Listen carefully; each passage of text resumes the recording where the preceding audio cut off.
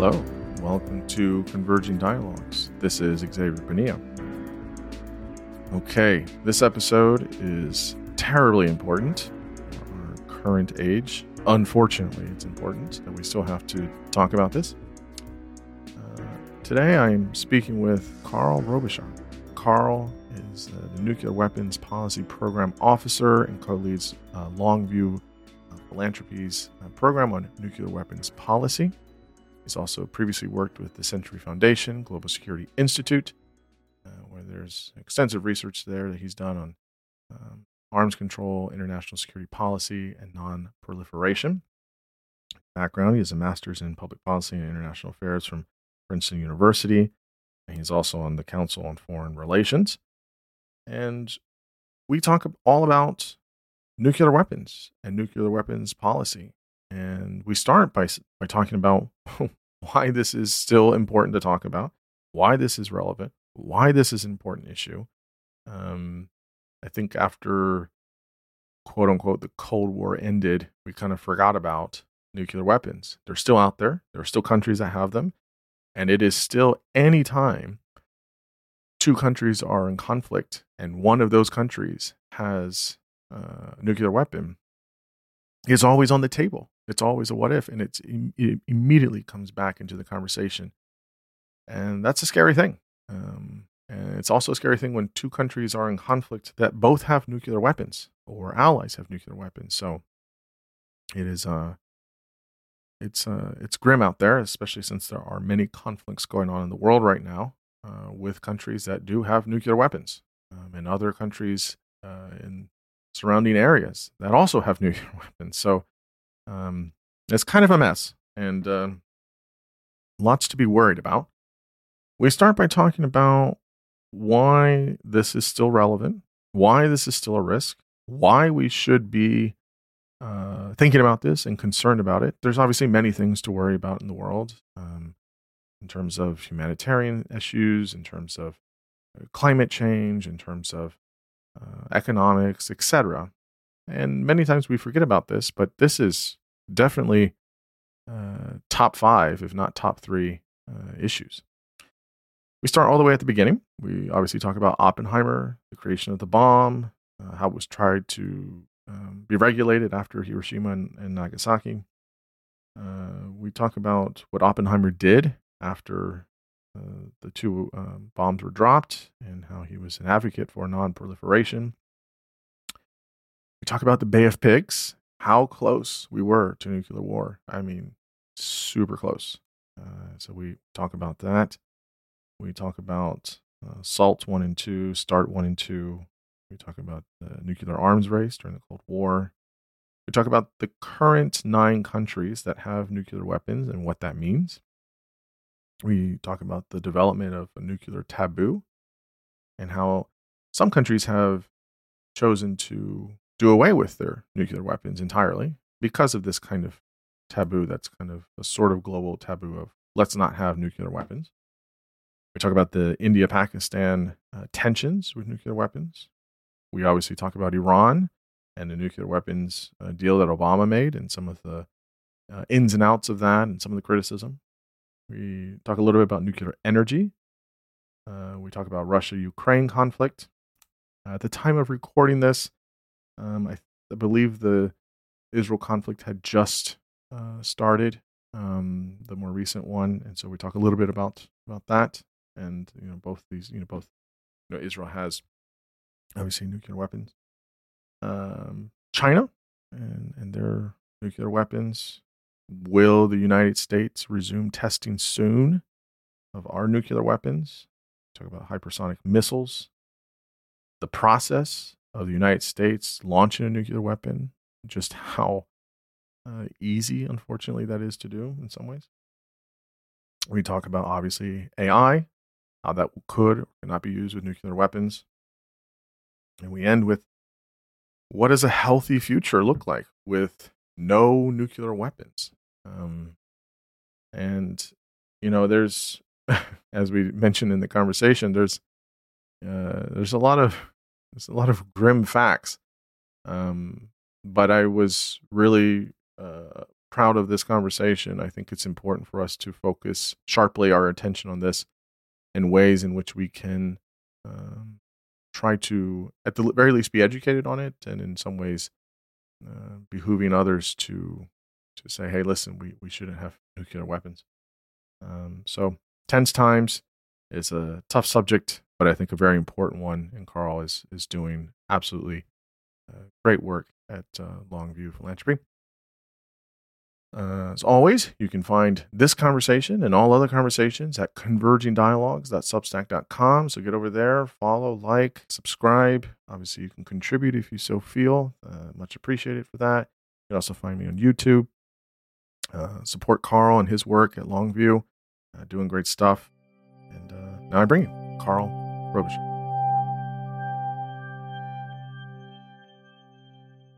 I'm here with Carl Robichaud. Carl, how's it going? Thanks so much for coming on the podcast. Yeah, it's a pleasure to be here. I really like the work you're doing. Thanks so much.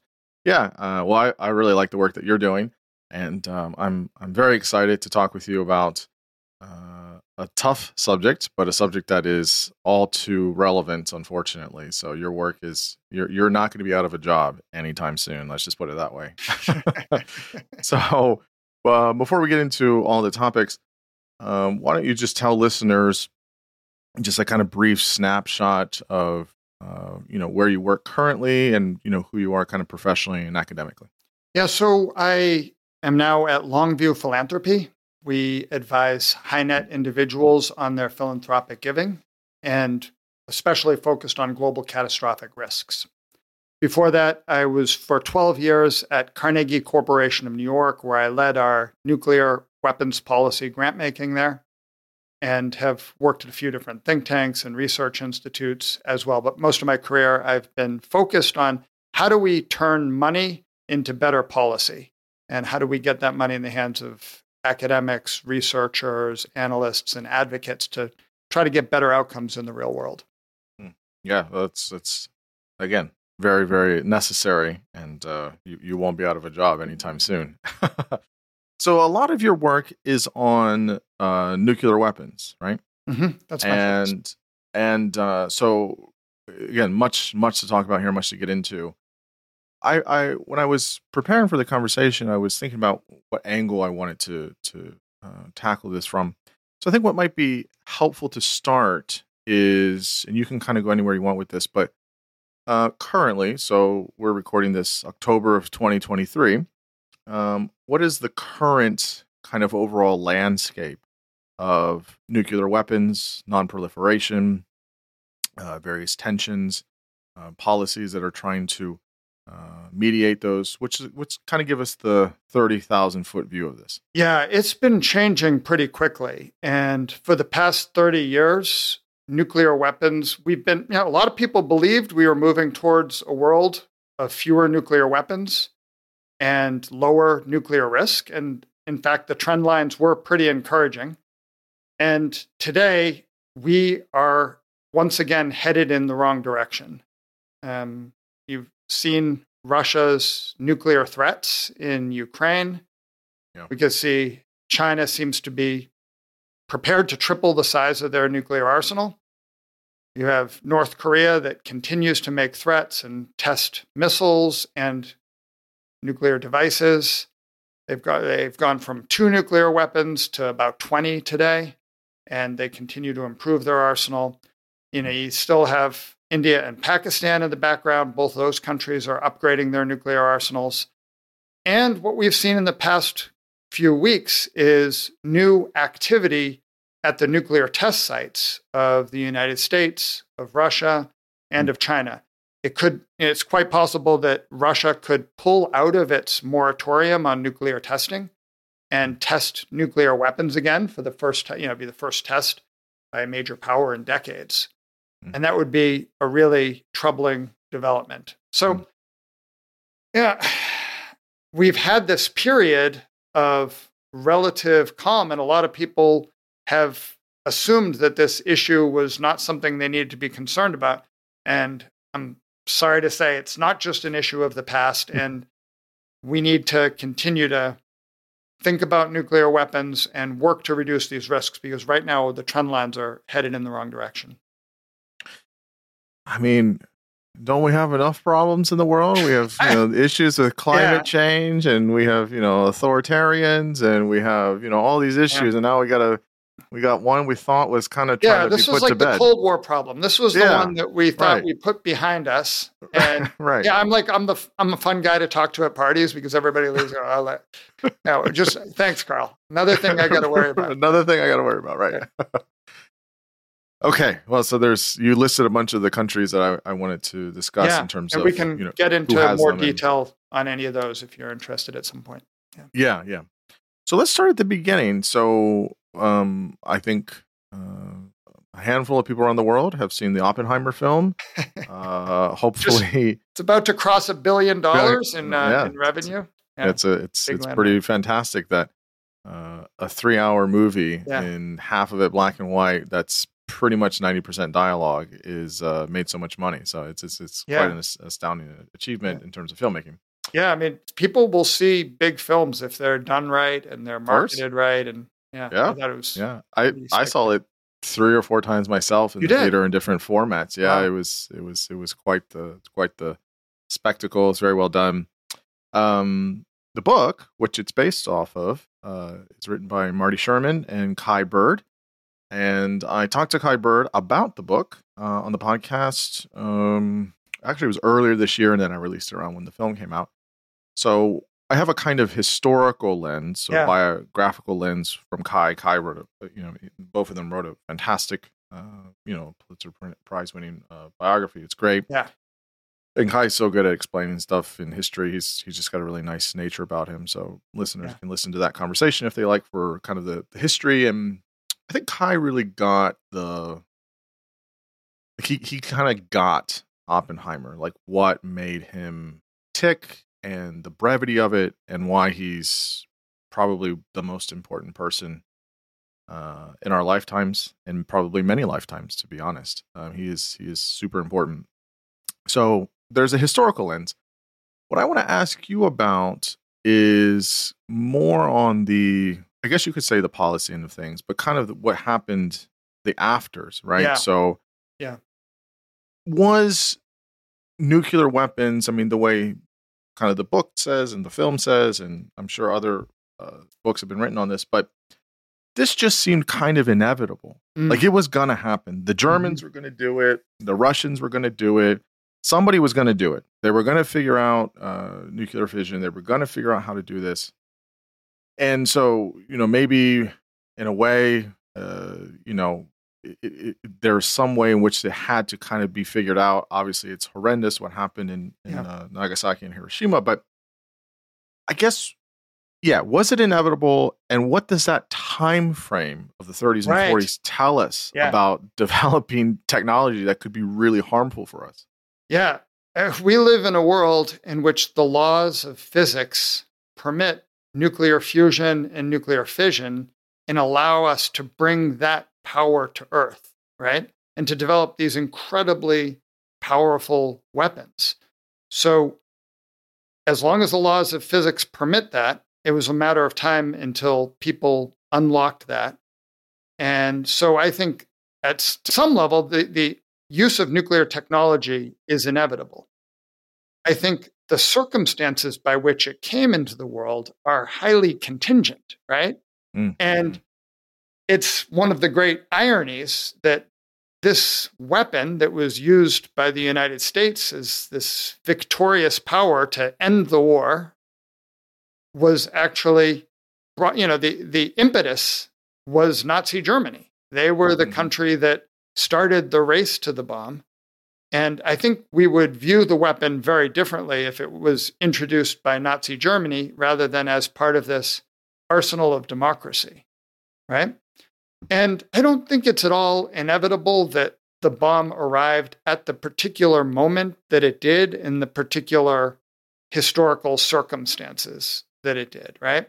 So physics permits bombs, but they're not easy to engineer. And there was really only one country in the world that could put the kind of effort behind it during World War II, right? It was $2 billion at the time. There were 120,000 people. 120,000 people worked on the Manhattan Project, right? So Oppenheimer, you see a slice of this at Los Alamos. You see the scientists, but there were huge facilities in Tennessee and Washington State that were producing the fissile material to go into this. And so that type of big project becomes possible when you're in a wartime footing. But I don't know if someone proposed building nuclear bombs for the first time during peacetime, if they would have been able to marshal the kind of resources and will that it took. So it's a really interesting alternate history, right? Well, there's two alternate histories there. The one is, could this be done in the 20s? Probably not. Right. It's hard to say in the 50s because it's obviously post-war. But in the 20s, would this have been done? Probably not. But there's that fear when I explain this to people as much as I know. It's like, look, like there were brilliant German scientists that were working hard on this, and Hitler was very close to completely taking over England. If Hitler gets a nuclear bomb made by German scientists that were working on it, and they almost get all the way up into England. They can point that nuclear bomb if they have it anywhere on the globe at that point. Yeah. And history. Who knows what kind of history would be? I mean, the whole idea of the Third Reich was a 1,000-year Reich. Right. I mean, that was the whole point. So if people put themselves back in the 30s and 40s, it was a race of we got to get there first. We got to build it. Now, whether you use it or not is a whole other, issue. But at the least, the fact that you're able to do it just in case, I mean, made a lot of sense. I think most people, if they place themselves in that context, would probably doing it knowing what could happen. No? Right. If you feel like you have a powerful adversary that's developing this technology, you want to try to get there first, or at least to ensure that they're not going to have a monopoly over it. Right. And this was like all these military technologies, right? Rockets, tanks, submarines. If the other side had them, you'd want to explore whether you could get them too. Now, something interesting happens, which is that the intelligence community and the science community realizes pretty quickly that Germany is on the wrong track. Well, I don't know if they realize relatively quickly, but well before the final preparations are made for the Trinity test, they know that Germany is not going to get the bomb. Japan also explored the bomb. They knew that Japan was not going to get the bomb. So at that point, there was really only one bomb program that was advanced to have any kind of role in World War II. And at that point, a lot of the Manhattan Project scientists said, why are we building this thing? Right? We built this to defeat Nazi Germany. Nazi Germany just surrendered. Right. What are we going to do with this weapon? Should we not reconsider this? So this is depicted in the film where Niels Bohr comes to Oppenheimer and asks, is the bomb big enough? And Oppenheimer says to end the war, and Bohr says no, to end all wars. And that's a view that was prevalent among a lot of the scientists, is that a weapon of this power, nobody could continue to fight wars under the shadow of a weapon like that. Of course, we know now they were hopelessly naive on that particular point because we've had lots of wars in the shadow of nuclear weapons. I think Albert Nobel, who created dynamite, also believed that this would make wars unfightable, right? And yes, my concern is that any technology you unleash into the world, people will find a way to continue to use it. Continue to use it, and then also to, I think there's a scene in the film of, I forget, he's talking with one of the scientists, and it's like, well, what's after the nuclear bomb? Like, what happens after that? And I think that maybe it's not necessarily worse, but one of the things that I think I've been more in my lifetime aware of is the use of chemical weapons. Yeah. Has been, I think, it's a different type of Yeah. warfare. That's a different type of way of killing people as opposed to, obviously a nuclear bomb decimates, it can decimate a whole city, obviously, but chemical warfare is a whole other kind of evil. So, I mean, again, Yeah. I mean, there's I always something. suppose like poison gas is really awful, but Hmm. so is radiation sickness, right? Right. And if Yeah. you Yeah. listen to the accounts of people dying slowly over the course of days, as Mm, they waste away, or mm, to die years later of leukemias and cancers. hmm It's like a hmm really Yeah. awful way to die. Yeah. It's terrible. It's terrible. But psychologically, physically, Yeah. the effects Yeah. of it decades after is absolutely grotesque. So And I think that's like after, one of the questions that we've grappled with in the nuclear age is this just a bigger bomb? Is this a weapon of yeah, war that can be used like other weapons of war? Or is there something different? mm, Does this cross a line? yeah, And is it disproportionate? Does it harm civilians? And that is where a lot of the big debate lies today. mm, As countries are rebuilding their arsenals, they're thinking about these as weapons. But most citizens don't think about nuclear weapons just as weapons to be used on the battlefield, but as something inherently disproportionate, evil, like a hmm chemical weapon or like a hmm biological weapon. yeah, yeah. I mean, it's a strange framing and how different people will see it differently. Yeah.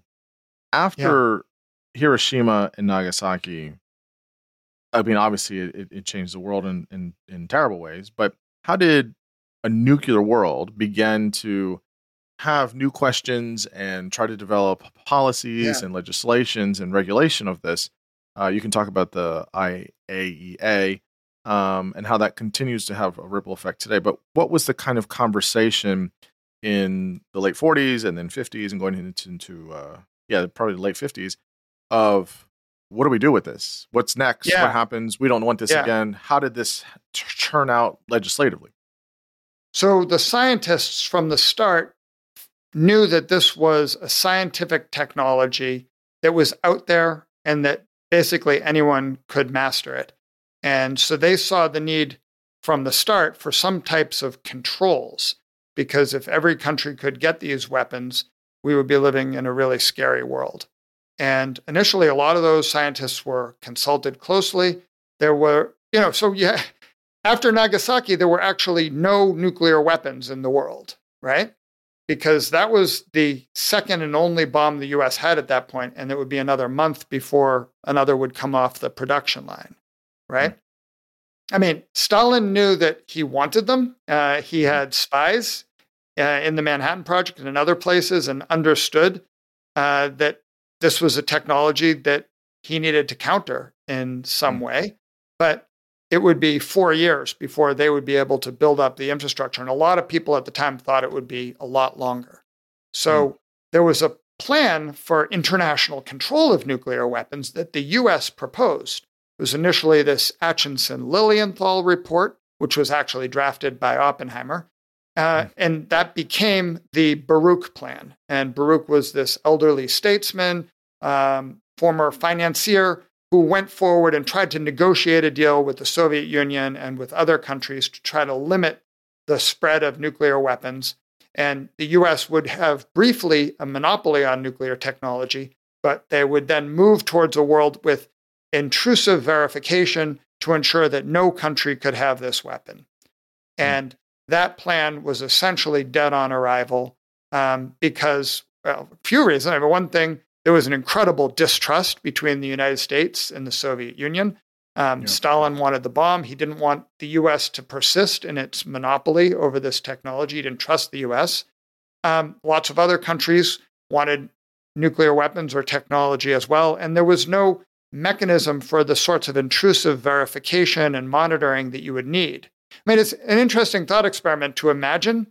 Like, let's say nuclear weapons were somehow invented in 2023 in a world where we have satellite imagery and persistent camera surveillance of all different things. Could we establish a world with intrusive verification that would actually work?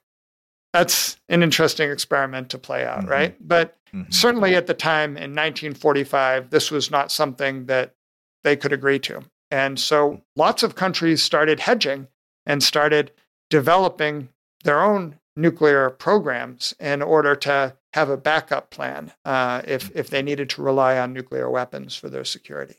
And it's interesting because the film Oppenheimer really focuses on his role at Los Alamos.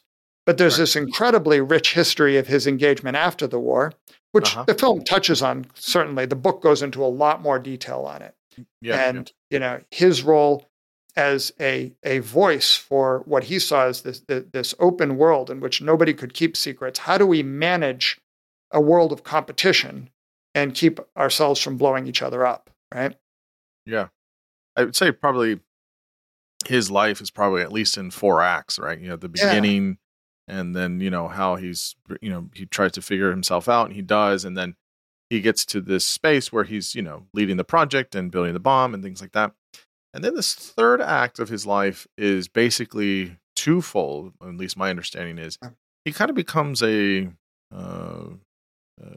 advocate for non-proliferation. I mean, he's trying to say, like, listen, we can't make these things. Like, we can't do this. And it seems like he's just trying to put everything back in the bag, and he can't do it. But he tried. He spent years doing that all throughout the 50s, while simultaneously dealing with the hearings and is he a communist and doing all of this stuff. I think it's so strange because once he gets his privileges taken away or whatever it is, he kind of becomes a recluse. He goes and lives off in the Caribbean, I believe. He just gets on an island and he doesn't really say anything. He doesn't really do a lot of interviews too much. Pretty much vanishes from public life. Yeah, and then he ends up. He died of it was throat cancer. I could be wrong on that, but he ends up died in his 60s. Yeah.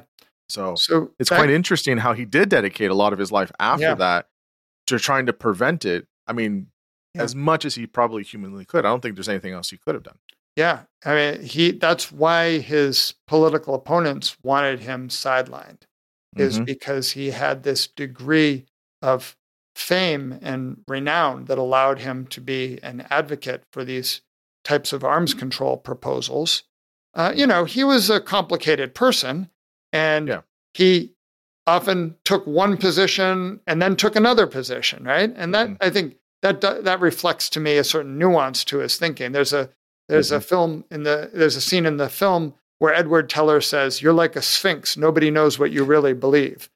And I think there's some truth to that. And his was he against atomic bombs, or was he only against certain types of atomic bombs? Well, he kind of allied himself with the army for a narrow vision of using atomic bombs, but not developing hydrogen bombs that could be used as these city busters. So that's the thing you have to realize to really understand what's going on in the film, is that these hydrogen bombs, which are tested just 7 years after the Hiroshima and Nagasaki bombs, are 1,000 times more powerful, and they can be made even more powerful still than those initial atomic bombs. The difference in scale is almost as great as between a conventional bomb and an atomic bomb as between an atomic bomb and a thermonuclear or hydrogen bomb. And that allows you to miniaturize them. It allows you to put them on rockets. It allows you to deliver them around the world in 30 minutes. And one missile can destroy a whole city, right? So that is this fundamental transformation in the practice of war and in the practice of diplomacy that's going on in the backdrop of the movie. And I have one concern about the movie is I don't think it really drives home that part of the story and that part of Oppenheimer's life as well as it could. But I'll give Christopher Nolan a pass. Right, it's a 3-hour. Masterpiece. It was again 90% dialogue. So any more dialogue, I think, and any longer, I think people probably couldn't get through it. Yeah.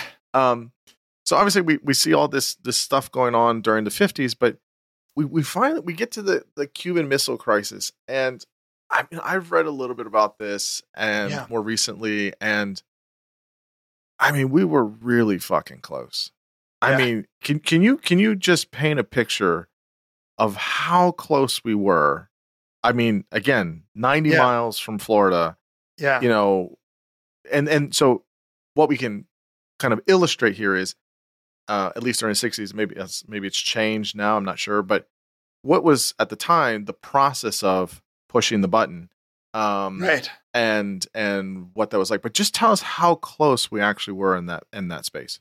Yeah, we were really close. And one of the scary things when you read the history now is you realize that the principals who were making the decisions didn't even know how close we were.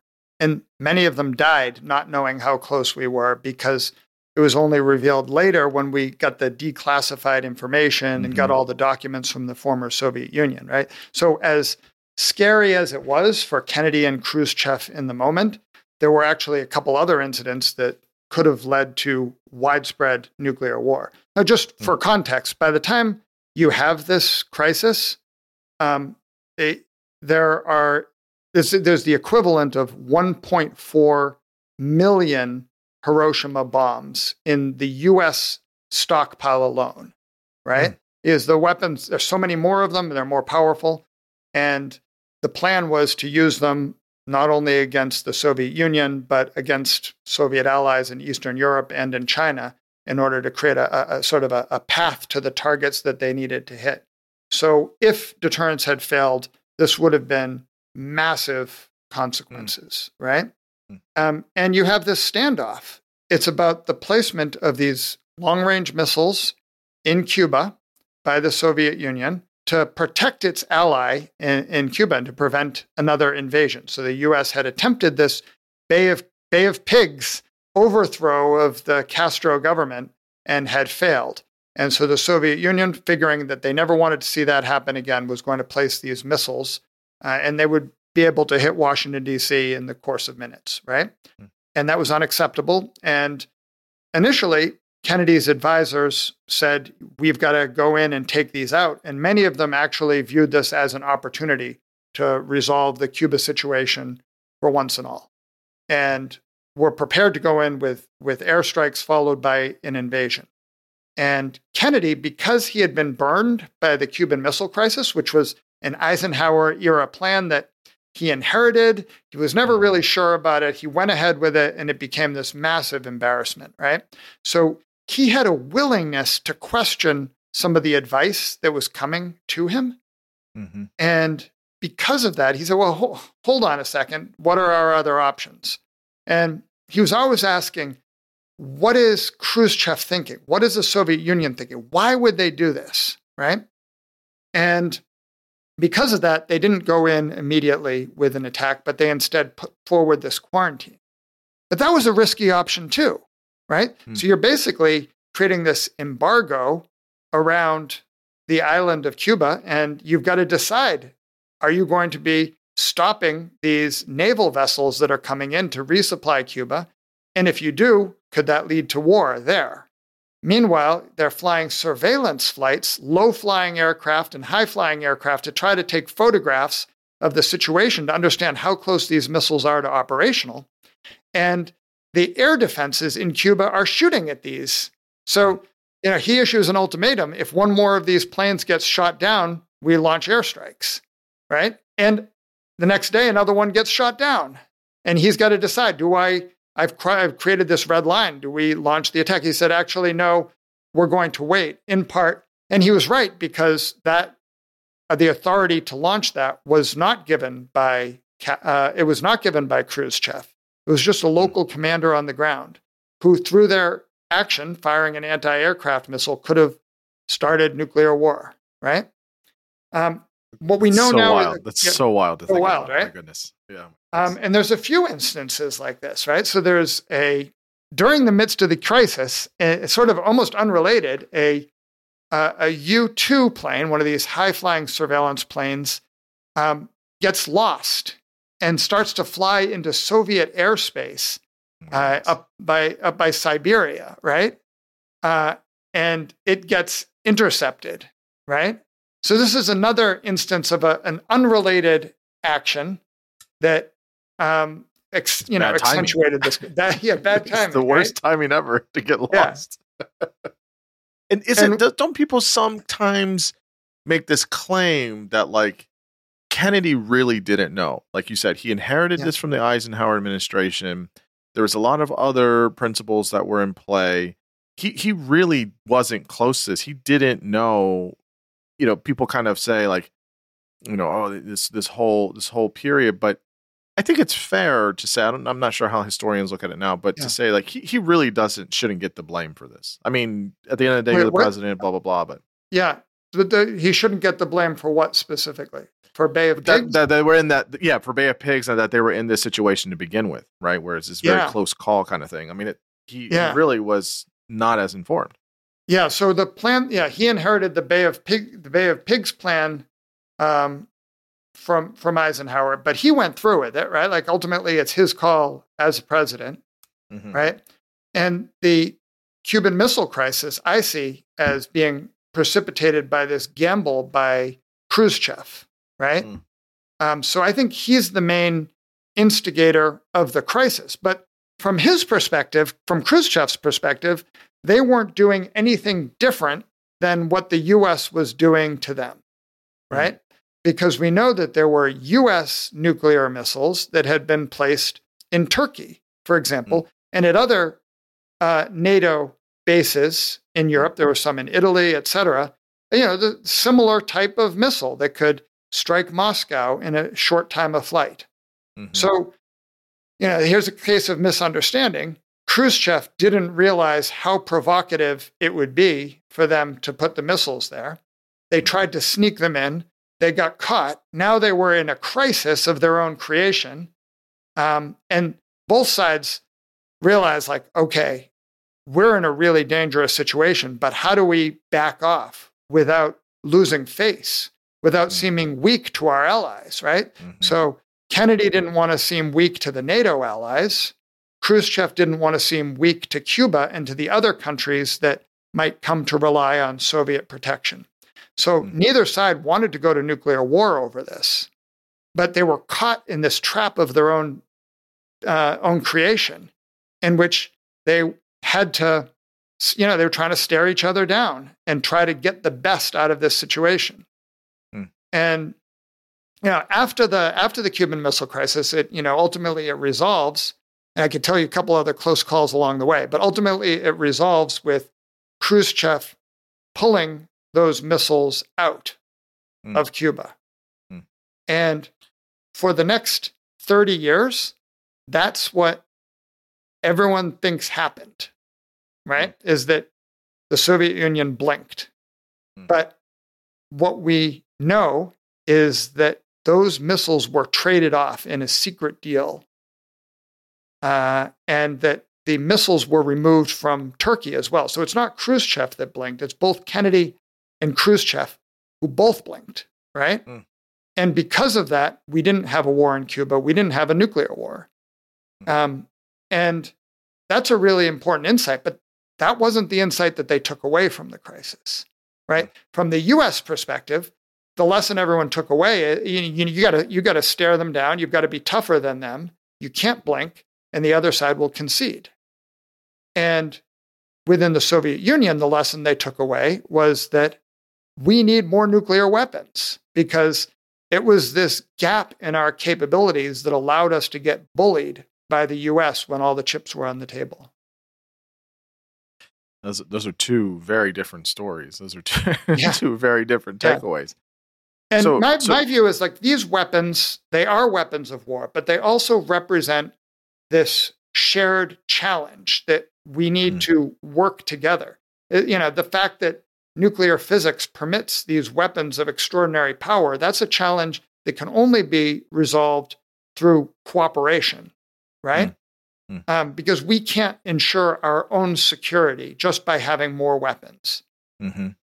Yeah, well, I mean, this is the whole arms race thing, right? We don't want to continue to push for that. Right. But, the Cuban Missile Crisis wasn't the end of the arms race, especially on the Soviet side. They continued to build up weapons and capabilities for many years, to the point where, we had by the 1980s, we had 60,000 nuclear weapons. Mm. And to give a sense, like some of those were tactical nuclear weapons, but for the strategic ones, essentially one weapon equates to the destruction of one city. Mm. That is not okay. That is not okay at all. So how did we get there, right? How did people think this was okay? Like even at the time, they didn't really think it was okay, but they felt that was really their only option. And you had these very powerful bureaucracies that were put because the Soviets were developing more missiles. That created more targets, and the U.S. needed more missiles to hit those targets.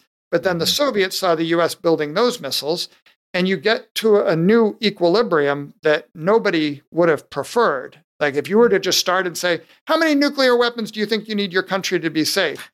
In 1945, no one would have come up with the answer, let me just take some, 60,000. That's the number. Yeah, it's terrible that's the idea, and it creates just again this whole different dynamic entirely. So we have SALT 1 and SALT 2 in the 70s, different presidents, Nixon and Carter. At that point, what was, we have, a good, 10 or so years past the Cuban Missile Crisis, et cetera. I guess during the early 70s and all throughout the 70s, where we have these treaties, what was the kind of global temperature for nuclear weapons at the time throughout the 70s for these treaties to be had? Yeah, so you had a lot of tensions between the United States and the Soviet Union, but you also have this period of relative détente, and there's this view that we have enough nuclear weapons to deter the other side. The major arms buildup had halted at that point, and there was a sense, how can we manage these arsenals, start to reduce these numbers, and work together on this shared challenge, right? And that starts to change, especially after the Soviet invasion of Afghanistan.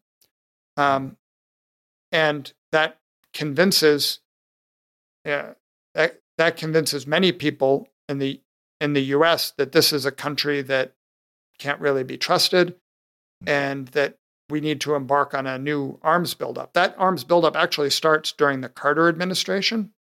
And, he proposes a 5% per year increase in the Defense Department budget. And then when Reagan is elected, he takes that 5% and adds another 7.5% to it. So massive arms buildup, which is really threatening to the Soviet Union. So you have this new period of, elevated risk and arms buildup after a period of relative détente. That makes sense? Yeah, that makes a lot of sense. I guess there's this interesting thing of like, again, it really is an arms race, right? Well, if this country has more, then we're going to have more, and we don't want to be exposed, or we don't want to be seen as defenseless or things like that. Yeah, we have this period throughout the 80s where many people will remember the kind of the Cold War thing, and what can you tell us about START 1 and 2? So different agreements. What was significant about both of those? I think that we could talk about the details, but it's probably not important. The most important part about these treaties is that they reflect a view that these weapons are a shared threat, and that we can start to work together to limit them, and we can count the delivery systems, and we can start to phase out some of the outdated weapons, and in fact, some of the weapons that pose a greater risk. So there was an attempt to eliminate MIRVed warheads, for example. So that's one missile could have 3 or 4 or 10 warheads on it, which would, that's inherently destabilizing, because you can, with a single missile, take out 10 of your opponent's missiles in principle, which creates an incentive to strike first. So part of these treaties are about reducing the number of weapons, but doing so in such a way that maintains stability, right? Yeah. And they require a certain level of trust because no arms control treaty is going to be perfect. The verification measures are never 100%. Yeah. But, both countries had reached a point at which they had enough weapons that it seemed impossible for the other side to gain an advantage by striking first. But the interesting thing is that even, that understanding is somewhat fragile. So we learned later that during the 1980s, the Soviets were actually afraid that the US was going to execute a nuclear first strike. And that this Reagan arms buildup was really intended to give the US nuclear primacy to be able to strike first. And there was a lot of concern among the Soviets that they were vulnerable to an attack of this type. So they were really closely monitoring what was happening in the US. They were there was this thing called Project Ryan, where they were gathering data from all aspects of society. How much, what is the level of blood at US blood banks? How many cars are parked in the Pentagon overnight? Things like that as indicators that maybe the US was about to strike a preemptive launch. You have to remember the Reagan rhetoric at that time in terms of the rhetoric of an evil empire and the types of weapons that were being built were pretty threatening to the Soviet Union. When Reagan later heard about these concerns, he was like, "Are you crazy? Of course we weren't going to do that. Why did you think we were going to do that?" And that was like a wake-up call, I think, because once again, you have this theme that the things that we do that make sense to us, to the other side, seem really, in some ways, inexplicable and threatening. Yeah. So let's move to current day, I guess. So it's a bit of a kind of a march through history there, but which is all important. But so tell us. So let me see if I got this right. Currently, the way I understand it is 9 countries have nuclear weapons, which would be India, U.S., Russia, Israel, North Korea, France, Pakistan, China, and the United Kingdom. You get North Korea on that list? Yep. I had North Korea there. Was it always these 9? Did more countries have nuclear weapons? Why do these 9 currently have nuclear weapons? Are there potential for other countries to have nuclear weapons? Where are we at with where countries are now? It's a surprising list. So if you go, we'll go back to 1945, the bomb has just dropped. If you were to say, okay, 80 years later, these are the 9 countries that are going to have nuclear weapons. So you'd be like scratching your head. Right? Because at that time, basically every advanced industrialized nation was exploring nuclear weapons and trying to see, is this a technology that we need? Right? And so you would be surprised that countries like Germany didn't have nuclear weapons. Countries like Japan and South Korea didn't have nuclear weapons. You would be surprised that relatively small and poor countries like North Korea or Pakistan had nuclear weapons, right? And that story is not a simple one, and it's not monocausal, right? But I'll try to lay it out as best as I understand it, right? Yeah. Which is that you have these interlocking factors, right? Why do countries pursue nuclear weapons? Well, the main reason is because they are concerned about their security. And so you have this alliance system, NATO and the Warsaw Pact, where the US leans on its allies, Soviet Union leans on its allies, and gets them to give up their nuclear weapons programs. So you see a lot of nuclear weapons programs in the 50s and 60s start to go away. But their countries are still hedging a little bit, right? The second piece of it is international law and building this non-proliferation regime, which starts off really weak, right? The IAEA is founded in 1953, but it really has no nuclear safeguards mission to speak of until later. 1968, you have the Nuclear Non-Proliferation Treaty, which is an agreement that countries sign on to. But again, these are aspirational rather than binding. But over time, this set of agreements actually becomes meaningful. And countries sign on to say, we won't get nuclear weapons. In return, we will get the benefits of nuclear energy. The powers that have nuclear weapons will work to cease the arms race and eventually give up their nuclear weapons. And so in the 1960s and 70s, you see another wave of countries giving up their nuclear weapons, right? Some countries don't, and they are either attacked or sanctioned. And so there is military counterproliferation that takes out some of these nuclear programs, most notably in Iraq, most recently in Syria, right? But that's not the biggest part of the puzzle. I think one of the biggest parts of this story is actually the evolution of norms around nuclear weapon possession.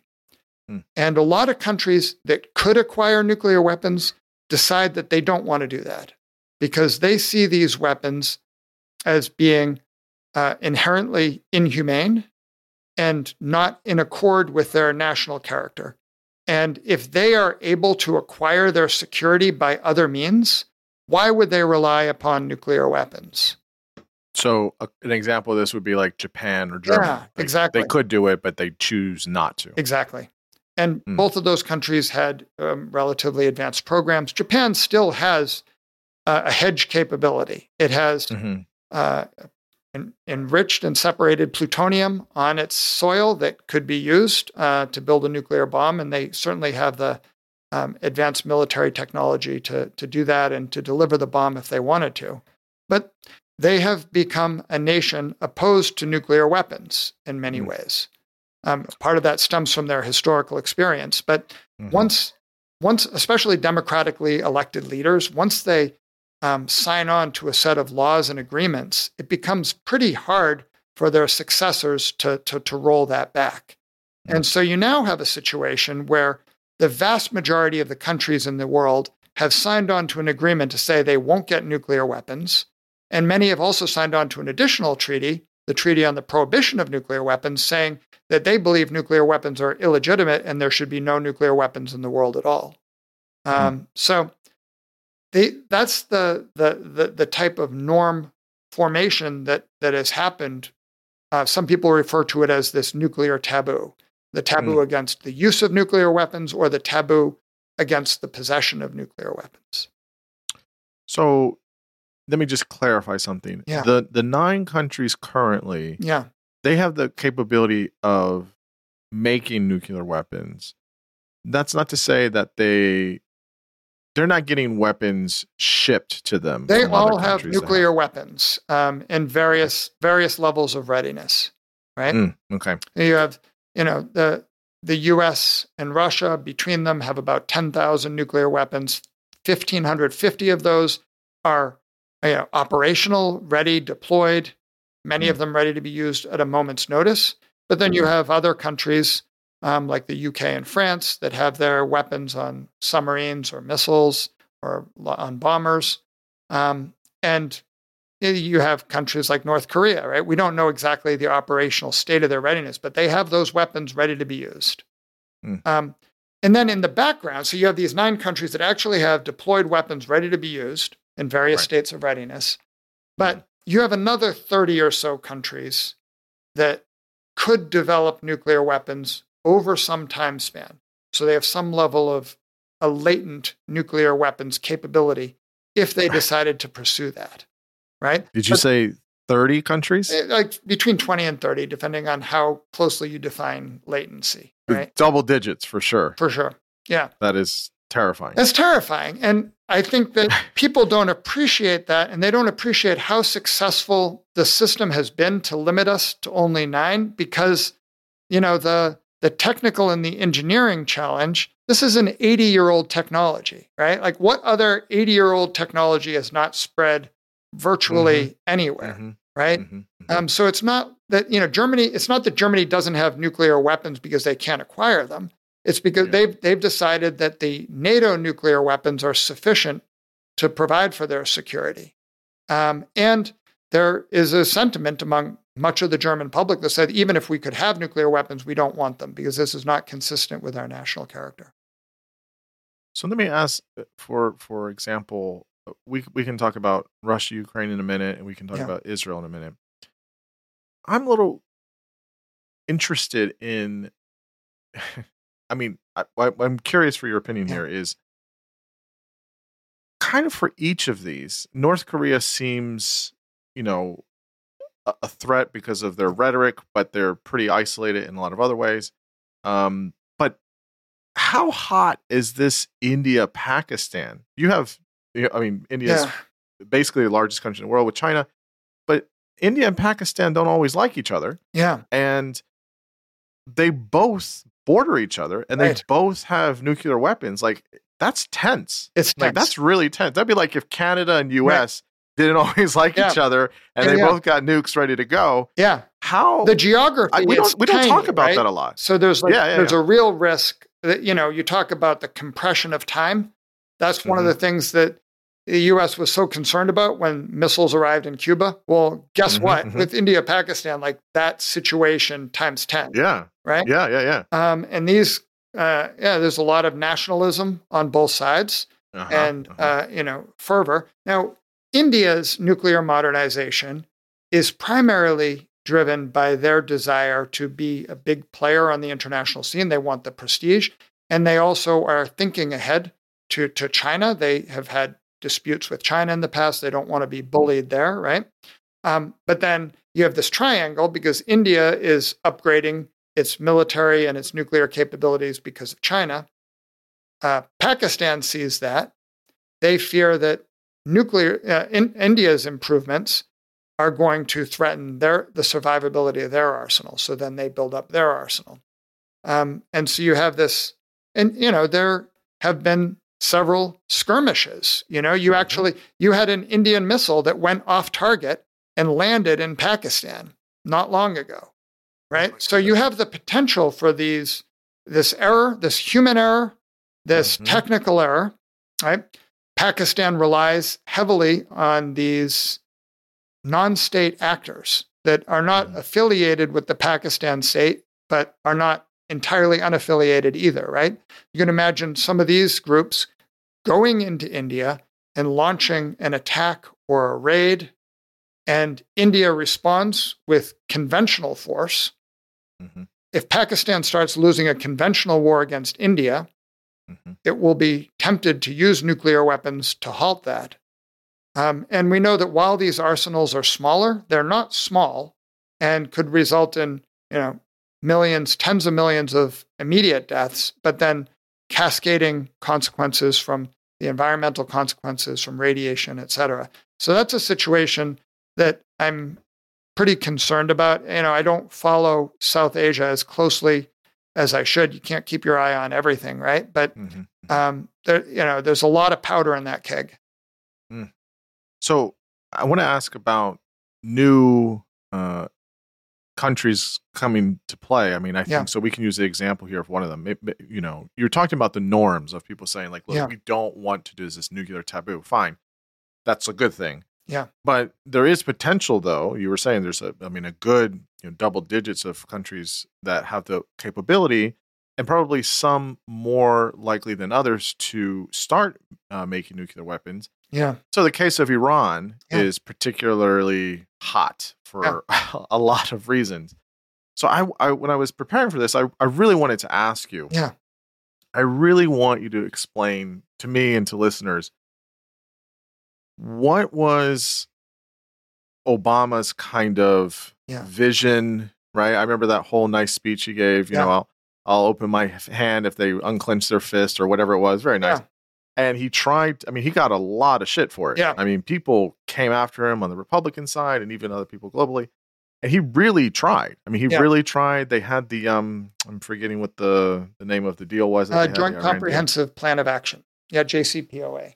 You're excused for forgetting the name of this wonky acronym. I can't remember all the acronyms. We all too many acronyms in this field. I can't remember all. Yeah. So, we had this deal. Just tell us what the mindset was, what was there. And I'm assuming that it was it was very real that they were building nuclear weapons. Like they were a Yeah. 10th country, essentially. Yeah. And he did not want that because they had, I think Ahmadinejad at the time had said, we want to wipe Israel off the face of the earth. And if they're building nukes, and like, that's just a mess. Yeah. So, but then Trump pulls out of it. Yeah. And I don't know I think Biden has said he wants to re-enter it. And so I know he said John he Kerry wanted got to a lot of re-enter shit. it, but then he didn't. And then things got worse. Yeah. And so, So give us this case example, I guess, of Yeah. Iran. Tell us this story here with Iran and nuclear weapons. yeah. So this is an example of how hard nonproliferation can be, right? Because Iran starts a nuclear hedging program. This goes back decades, back to when they were an ally of the United States, right? Mhm. And they're exploring nuclear energy, but they're also exploring nuclear weapons. And a lot of countries do that, right? They want to have the potential for both capabilities in case either becomes important. They are discovered to being, they're messing around with some sensitive technology. And, there are parts of the nuclear fuel cycle that are relatively safe and innocuous, and there are others that aren't. And the areas that are of greatest concern are uranium enrichment and plutonium reprocessing. And Iran is developing a uranium enrichment program, which is way out of proportion with its domestic energy needs. And you can take that enrichment plant and you can use it to make nuclear fuel rods. Or if you enrich the uranium further, you get a bomb, right? So they were on the path to have a nuclear weapons capability. They were also messing around with plutonium and some weapons designs, right? And so the intelligence community recognizes that Iran is on its way. Now, remember, this is the same intelligence community that just a few years earlier thought that Iraq had a nuclear weapons program and was a total debacle when, after the invasion, they realized what a lot of people knew, which was Iraq didn't have a nuclear weapons program, or that they had ceased that program years earlier, right? So Obama has a choice now. If he does nothing, Iran will acquire a nuclear weapon, or at least the capability to build a nuclear weapon in a very brief period of time. Now, he could invade Iraq or launch airstrikes, but doing that in the wake of the Iraq war, which he has been one of the most vocal critics of, you could see the quagmire we were already in Iraq. So that doesn't seem like a good option. So they try to buy some time. They use, working with Israel, they have this cyber attack. You may have heard the Stuxnet, right?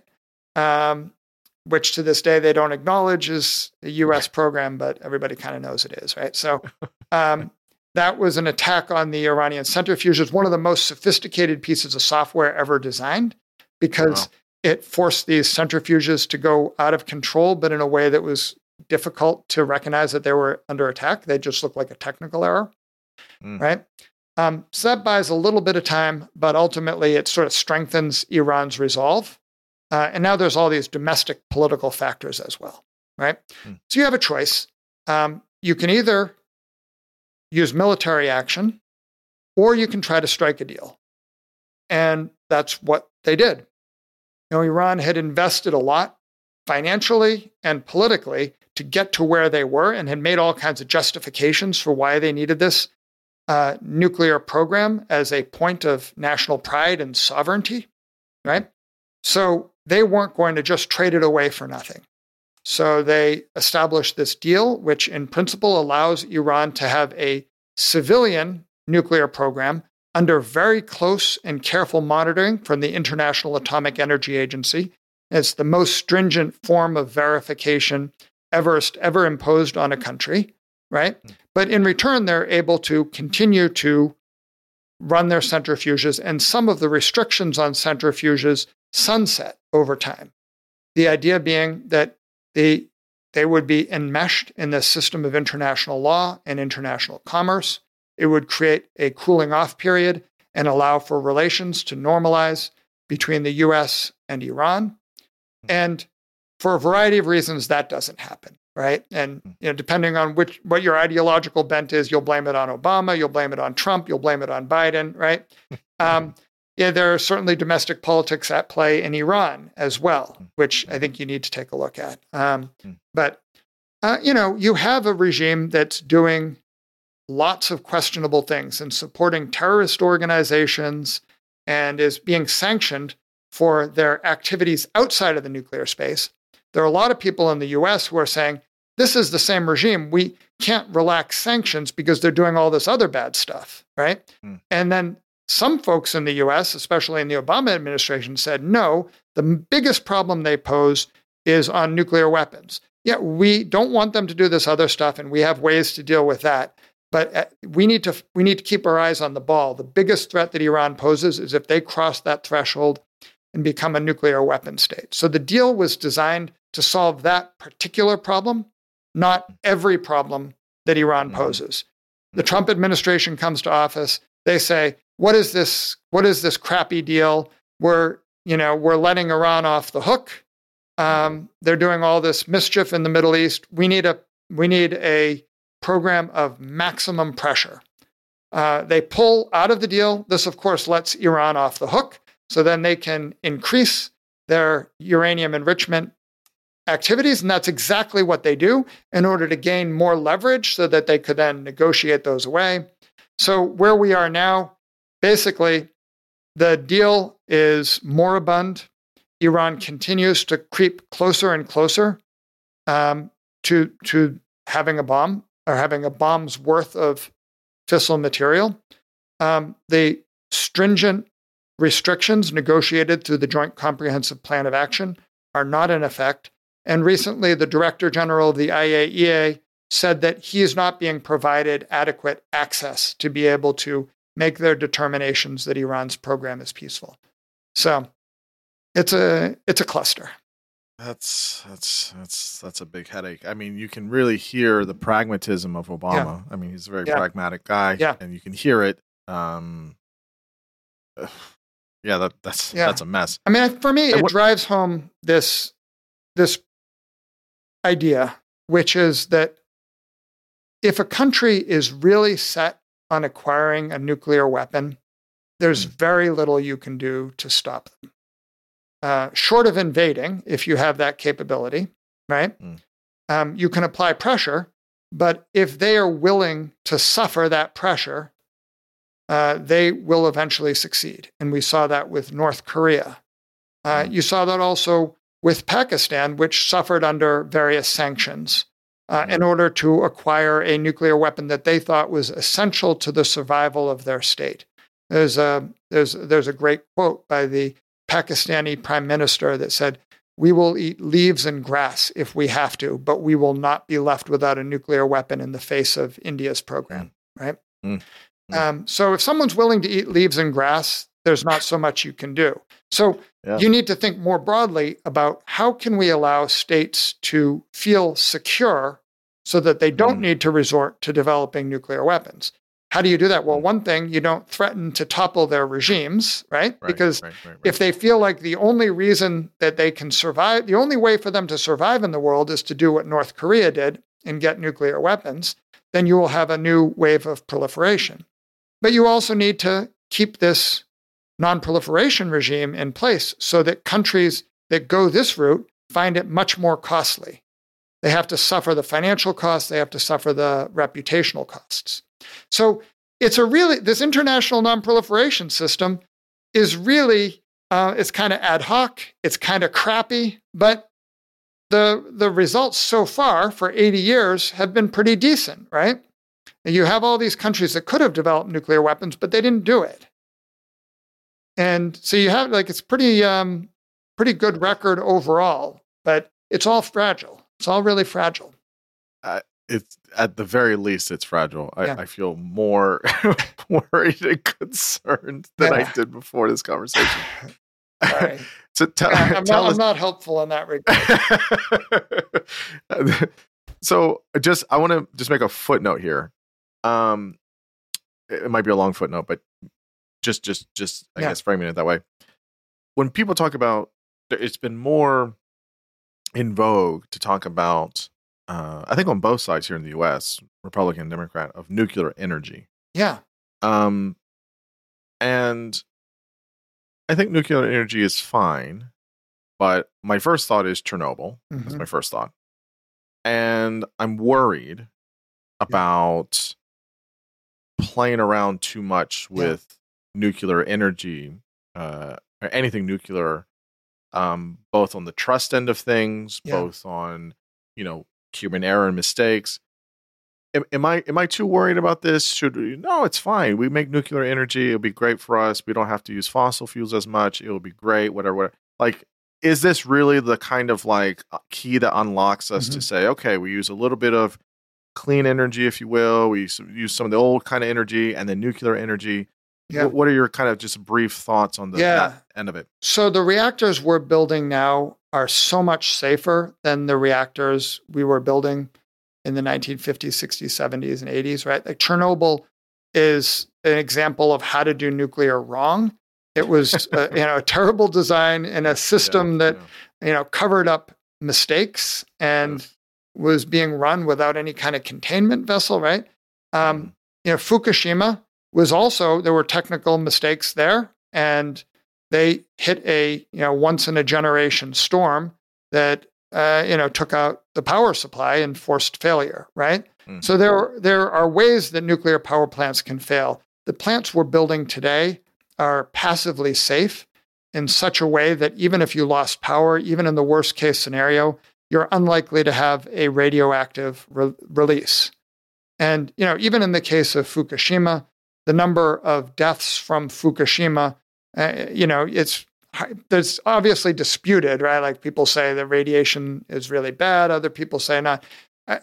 Even if you take the highest possible estimate for environmental and human harm from Fukushima, it's a tiny fraction of the number of people who die each year from the pollution from greenhouse gases, right? From air pollution, or from coal mining, and those deaths, right? So on one hand, nuclear is this really technically and scientifically sweet technology, right? It's like the amount of energy locked in a small piece of uranium is just so massive in proportion to any other technology on Earth. And, you think we should be able to figure this out and to be able to harness this safely and cheaply, but very few countries have succeeded in doing that. And so the problem has been more. Why? Yeah. This is a real debated question. And I think part of it is just mismanagement by some of the companies that are building nuclear power plants. But part of it too is, the layers and layers of regulation and red tape that we've heaped on to the nuclear industry. And a lot of it is with good reason. It's with concerns about safety and the fact that there have been accidents at 3 Mile Island, at Chernobyl, at Fukushima hasn't given the public enough trust in this technology. There are the current reactor designs, as I said, are much safer than those designs, right? But most people are not going to make that distinction. And of course, as you make the design safer, it becomes more expensive. So nuclear had its moment, right? Right now, solar and wind are the cheapest way to produce energy, and they're getting cheaper and cheaper each year. Natural gas is a really cheap way to produce electricity. And so nuclear has to not only compete against public perceptions, it's got to compete with these other sources of energy that are low carbon or no carbon and are cheaper, right? So the nuclear industry is going to need to innovate if they're going to match these other technologies in terms of price and in terms of public trust. But it's just this incredibly promising technology, right? So like the entire the amount of waste for one individual to live their entire life powered by nuclear energy would fit in a soda can, right? Compared to buckets and piles and piles of coal ash, right? So I hope we can figure it out. I'm I'm surprised more people haven't been able to do it or aren't yeah. doing it. Or it's very I interesting. mean, France produces 80% of their energy from nuclear, and they've done so safely. Germany was, but Yeah. didn't they shut down some of They their shut it nuclear? down in public concern after Fukushima. And so as a result, this country that's led the world in clean energy is now buying a lot of their fuel from coal-powered electricity from other countries. So there was a real cost to shutting down those nuclear plants. Yeah. So I'm hoping that a new wave of technology will find a way to do nuclear cheaper and safer than it currently is, and to be able to basically manufacture nuclear power plants rather than build them as these enormous bespoke construction projects, which has been the big problem with building more plants. So let's go, I guess, to very current. What's going on now in the world? I typically don't like to date my conversations, but I think regardless of when people listen to it, there will definitely be this unfortunately time in history where we remember these conflicts. So Russia and Ukraine are what has it been, a year and a half? I guess it's coming on 2 years now, right? Yeah, almost 2 years. Unfortunately, in February, I think. Yeah, and as I mentioned earlier, that Israel and Palestine has just absolutely horrific images coming out from that region. Recently, Israel has nuclear weapons. Russia has nuclear weapons. Ukraine does not, and Palestine does not. You can take it in any order, I guess. Maybe with Russia. What is the likelihood? I'm not asking you to be Nostradamus here. So, no one knows the mind of Putin and all that stuff, but is there a space where, he says, you know what? I'm tired of wasting all this energy and money and resources and manpower, nuke right into Kiev. I mean, does that happen? Is there a world where that's literally possible, or is this just, grandstanding? It seems unlikely to me, but you never want to rule it out, especially when it comes to Vladimir Putin, right? Is there a world in which he poisons the prominent opposition figure in his country? Like he did that. Is there a world in which he invades Ukraine in this incredibly ill-advised gamble? He's known to take these risks, and he's surrounded himself with a small cadre of advisors, and it's not clear how much information he's taking in from that sort of conflicts with his worldview. So I don't see a specific use of nuclear weapons by Russia that would advance their interests in Ukraine. Would it harm them if they did use it? No, I'm not talking politically but like actual physically. Not physically. No, the radiation would not flow back into Russia. The types, the way that they would use it would not.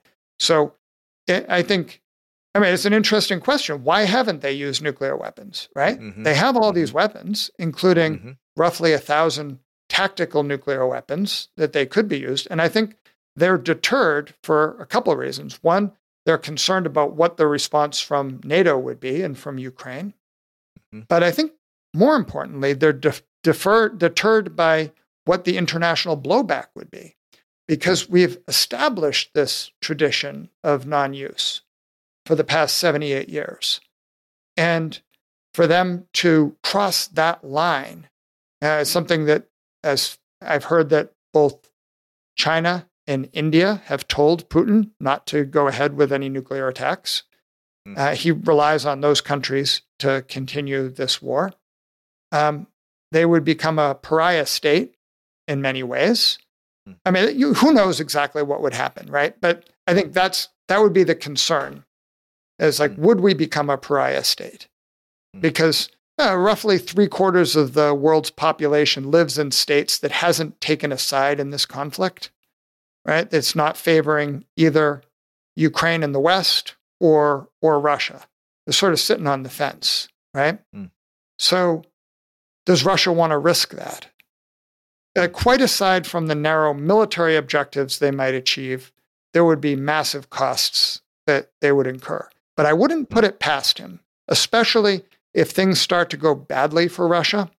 Mm-hmm. If they start to feel desperate, like they're going to lose this war, that they're going to be humiliated, that he might be removed from power, that they're going to lose Crimea, you could imagine the conversation happening in the Kremlin. Could we use a nuclear weapon? Could we use a few nuclear weapons to push pause on this conflict and wake everyone up to the fact that we are a nuclear power and we're not going to go down like this?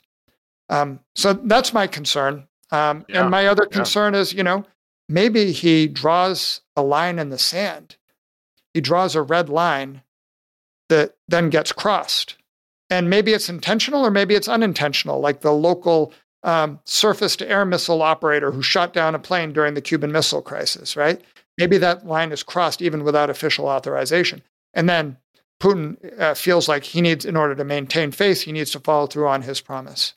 So he's made threats, but he's been pretty cautious in how he makes how he makes those threats, unlike some of his proxies like Medvedev, who's sort of slinging wild rhetoric left and right. But the risk is there. And I think it reminds us that even though this is a conventional war, it's being fought in the nuclear shadow. These weapons haven't gone away. And so long as they're still there, there's a risk that they will be used. If I hope that it doesn't come to that, but you're saying that if that did happen, you would basically have, the international communities, specifically NATO, that would just unashamedly just basically attack Russia at that point. I mean, there would be no way where that just goes. I think the U.S., even though it's not formally allied with Ukraine, would feel compelled to respond. And this is what the Biden administration has said, is that there would be dire consequences for Russia. I forget the exact language they used, but I don't think it would be nuclear. I think that they would probably strike some really important military sites in Russia or in the Black Sea. But nobody knows, and nobody's going to tell. So I certainly don't want to find out. I don't want that. Now, turning to Israel, is that kind of the same concept, or is that a little different? It's different. Different priorities, different interests, lot of difference. Yeah. What's the kind of story there? So Israel acquired nuclear weapons in the 1960s, but hasn't announced that they are a nuclear power. They maintain this position of ambiguity, saying they won't be the first or the last to introduce nuclear weapons to the region, right? But they have nuclear weapons, and it has not bought them the level of security that I think they would have hoped for, right? It hasn't resolved the people in Israel are not secure.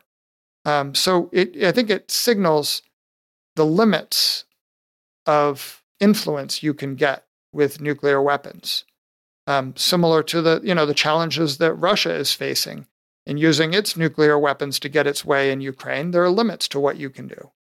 I think that the Israeli people see this as their final resort, right? Like they call it sometimes the Samson option. They could bring down the house if ever they are invaded, and so it may help them in that regard. But as we've seen in the news, they have a lot of other immediate threats to security, and it's small arms, it's light weapons, it's insurgency, it's terrorism. These are the things that are most likely to be the big security concerns. Again, very troubling, because the region has, a lot of hot players. I mean, there's a lot going on in the region, and obviously we want peace. We don't want people to be killing each other. It's awful, but when people have in the region nuclear weapons, it's very concerning because of how the impact it could have for neighboring countries and things like that. I mean, it's and I would say that Israel's nuclear program it's one of the reasons that Iran wants nuclear weapons. It's That's one of right. the reasons that Saddam Hussein wanted nuclear weapons, like he specifically stated that. Yeah. And other countries in the region, like Egypt, Mhm. you know, there is a proliferation problem right now in the Middle East, and it's being driven by Iran, but they are responding in part to Israel. And Saudi Arabia has suggested that they want all aspects of the nuclear fuel cycle, which would allow them to have a hedge capability as well. So that's the problem with these weapons, is they give the illusion of security, but they're likely to inspire actions by your neighbors and adversaries that make you, when all is said and done, less secure. Somebody we haven't talked about is China, or we haven't talked about it a lot. What's the play there? I mean, are they ramping up their nuclear, kind of stockpile? Are they? China seems to me, just from a pure observation, they don't like getting involved with stuff. They kind of like to just be like, look, we're cool, but we're not going to get involved formally or whatever. And what do you? They have nuclear weapons. I mean, what is their kind of play? They're just kind of watching stuff and just letting it all go? Or is there a space where China does get a little more hands-on involved? Yeah, so they developed nuclear weapons in the 1960s, and they saw them as a weapon of last resort. And a lot of their nuclear doctrine for the past 50 years was very much rooted in this Maoist view that nuclear weapons are paper tigers, that we won't be threatened and coerced by the larger nuclear arsenals of the Soviet Union and the United States. We believe it's enough to have a few nuclear weapons that we could use to destroy your cities, and that will inflict enough pain and punishment that you would never mess with our vital interests, right? So for many years, China had a very small and recessed nuclear arsenal. And then, around 10 years ago or so, maybe earlier, that started to change. And they are now building the sort of nuclear arsenal that the United States and the Soviet Union had. So these large, active arsenals with advanced command and control, multiple platforms to be able to deliver these weapons. They've gone already from around 200 weapons to 350 weapons.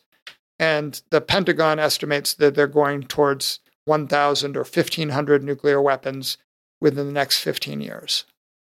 So they are ramping up their production very quickly. And I think part of it is just a change in strategic culture. Part of it is Xi Jinping, whose desire is to have a larger role for China in the world and in the Western Pacific to try to resolve the Taiwan issue. And to be able to do that, they want to have a nuclear arsenal that is similar to that of the United States and Russia, so that they can't be coerced and bullied. And I think a big part of that comes down to this sense that they had in the 2000s that they were vulnerable. And that if the US used nuclear weapons first against them, or even used conventional weapons first against them, that they might not be able to retaliate. And this was also driven when the US pulled out of the Anti-Ballistic Missile Treaty in 2002 to build much more sophisticated missile defenses. All of a sudden, China had to think, does this make us vulnerable to coercion by the United States? And maybe they don't have a lot of interceptors now. Maybe their interceptors aren't that good right now, but we know they're spending a lot of money on it. Why would they be doing that unless they have a desire to try to neutralize our deterrent? So I think that was a big turning point in Chinese nuclear strategy, but it also ties into a broader sense of nationalism and wanting to be able to assert what they believe to be their rightful place in the 21st century. Well, it's when you look at the region there, you have the issues with Taiwan. Obviously, they're allied with North Korea. India is not that far away. Again, Pakistan. It's all in everybody's backyard. It's just not. It's not good. It's just not good. And it's kind of remarkable we haven't had a nuclear war or even a war directly between nuclear armed states for the past 78 years. That's a really good and I think surprising outcome, given the number of close calls we have, given the number of players involved, right? But Yeah. I wouldn't bank on that lasting indefinitely, because it just takes one slip. Yeah. Yeah. I mean, it really is wild how things can just, kind of ignite that kind of match. And then it's really troublesome to consider. I guess about the US side of things, we're not testing We're not. weapons. We're not. Do you think that will happen? We'll resume testing So anytime the soon? US, from what I've heard, there are lots of scientists and technicians in the US who would like to test in order to be sure of the viability of the nuclear arsenals.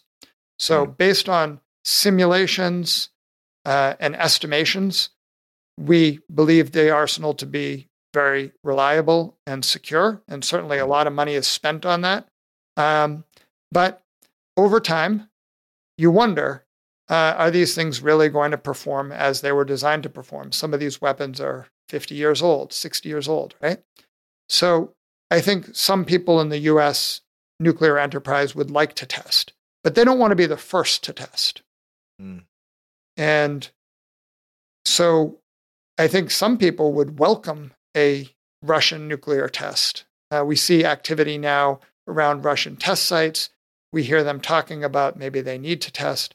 So I think some people in the US would welcome that. But I think the position of the Biden administration and others is that we don't need to test. We have safe, secure, and reliable weapons for the foreseeable future. We want to work towards a world of fewer nuclear weapons. And if we test, we allow China and Russia to then test.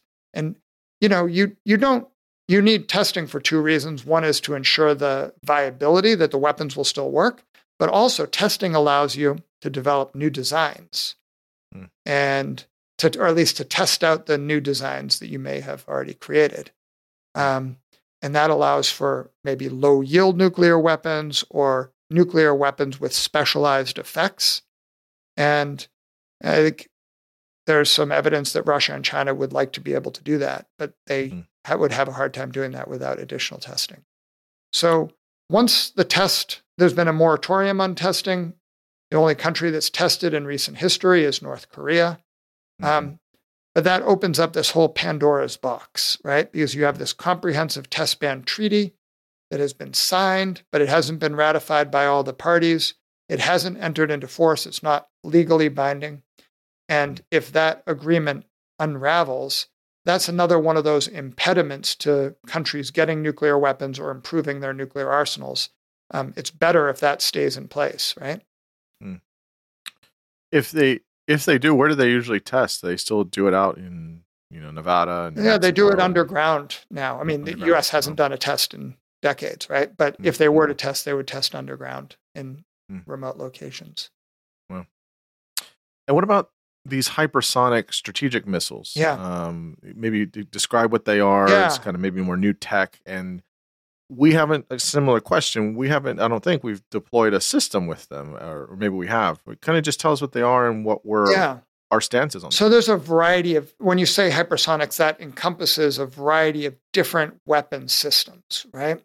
And, the definition, I believe, is moving 5 times the speed of sound or faster. But then our ballistic missiles actually move 20 times the speed of sound. So they're much faster than hypersonic weapons. So what's distinctive about the hypersonic weapons is not their speed, but it's a combination of speed and maneuverability and the types of platforms they can be put on. So, US, Russia, and China all have hypersonic programs. I think that the actual impact of these systems is pretty overhyped, to be honest, right? They can be detected, they can be shot down, they're not invincible. There are some specific advantages from hypersonic weapons that you can attack from different angles. But it's really hard to design something that can move really, really fast and be really, really maneuverable, right? So I don't think the presence or absence of hypersonic weapons really changes much in terms of the broad strategic landscape, but they're an excuse that all countries will use as to why they need more money to develop more systems to counter what's going on in other countries. So we're likely to spend a lot of money on these things, even if they have questionable marginal benefits. Now, I haven't asked this question, but it's going to be connected to another question, so I've kind of saved it. Can you, if you're able to describe it, what if President Biden says we want to use a nuclear bomb on this location in this country on this site for whatever, right? Whatever reason. Let's say it's a retaliatory, whatever. Yeah. Currently, what's that process? Does he just say, give me the football or whatever it is, and here, put in the codes, and I push the button, and then boom, it's off? Or how what's the process of actually deploying or giving the okay? Like, what's that kind of process of doing that? We have, in the US, we have systems in place to try to ensure that only an authenticated order from the commander-in-chief could lead to nuclear use. And in practice, the president has a set of codes. They're kept on his person at all times, right? It's called the biscuit. It's like a little capsule with a piece of paper in it, right? And those are the authorization codes. So if there were a crisis that required the president to contemplate using nuclear weapons, presumably he or she would call a crisis conference and would bring together key advisors, right? And they would present the information, they would present the war plan, and then the president would be the sole decider as to whether nuclear weapons were used and which of the war plans was enacted, right? And then once the president made that decision, they would read that authorization code off of the biscuit, and that would be transmitted to the strategic command and then out to the operators who would set in motion that plan. To this day, there is no legal check and balance on the president's authority to use nuclear weapons. And this goes back to the Truman administration, where Truman, after Nagasaki, he basically said, don't use any more of these weapons without my explicit authorization. So it was, in effect, to try to take control back from the military, right?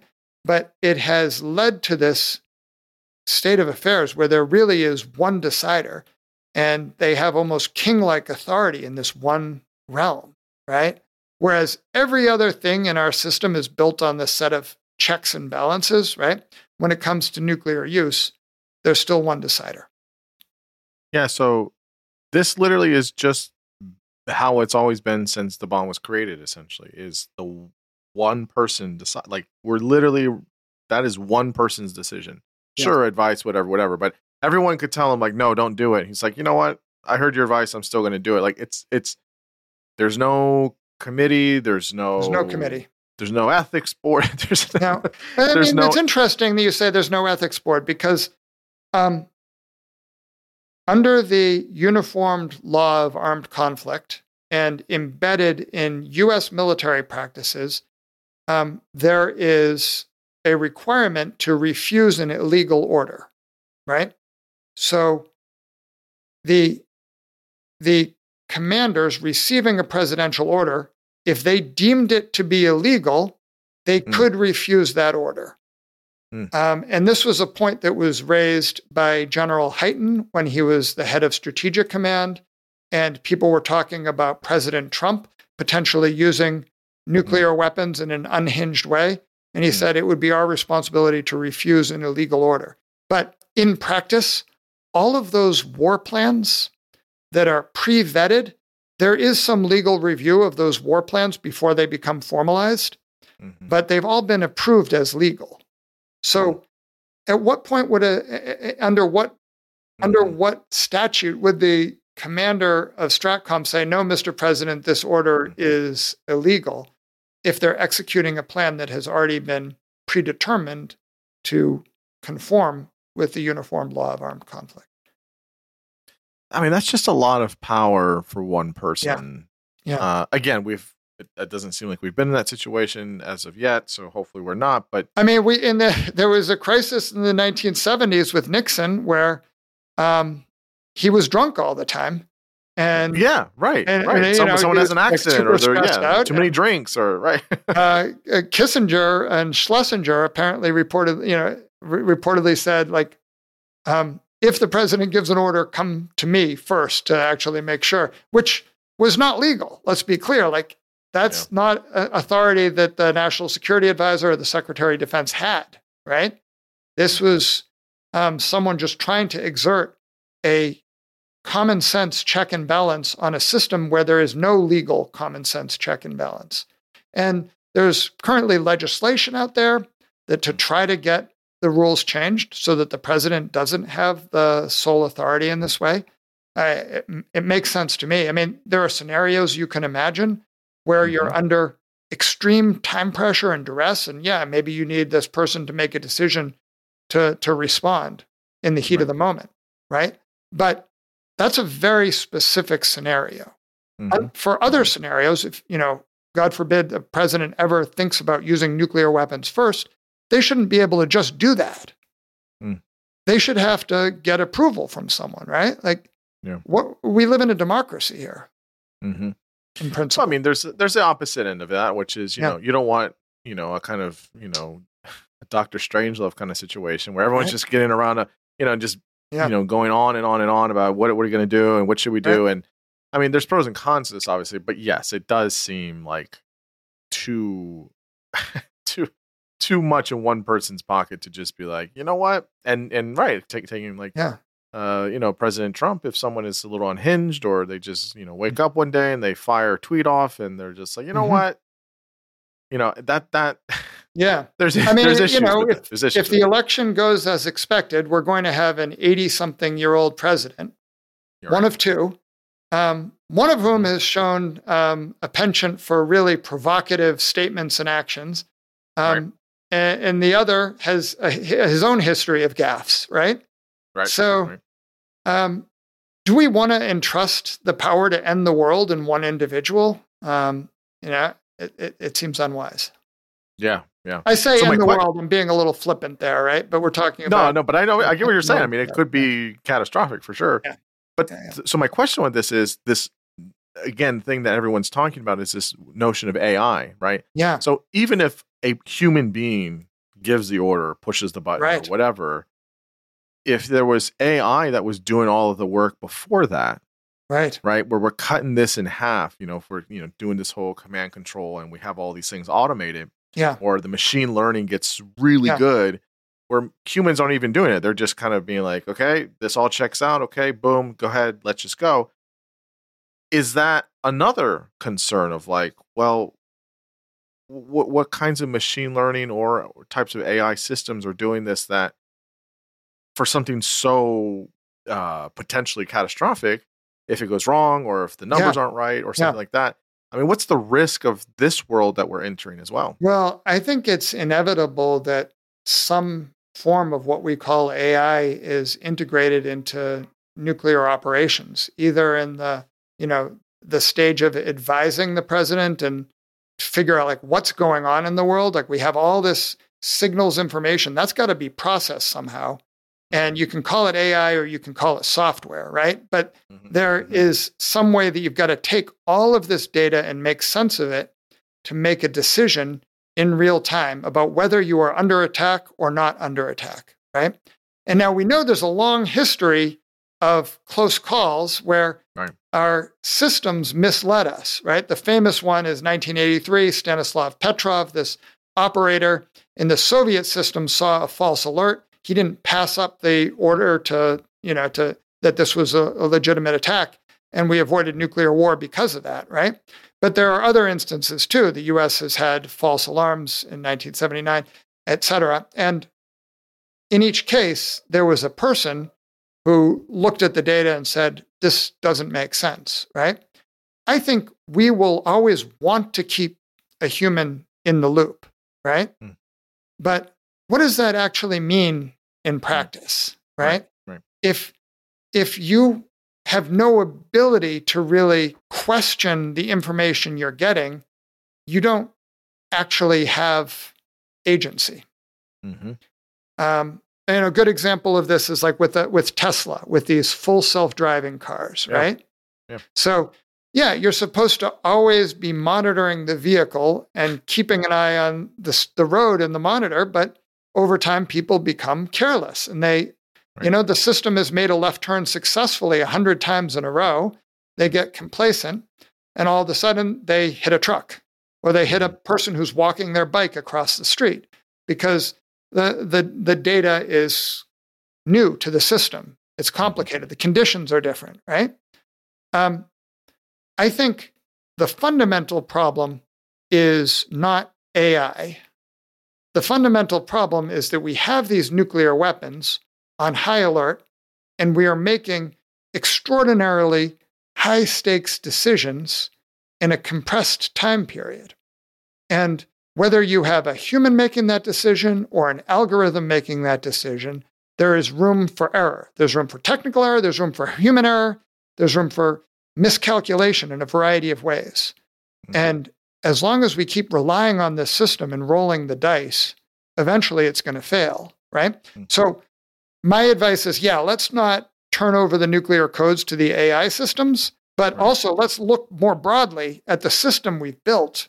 And it's a system that is driven by a need for speed. Do we need to move as fast? Can we be more contemplative?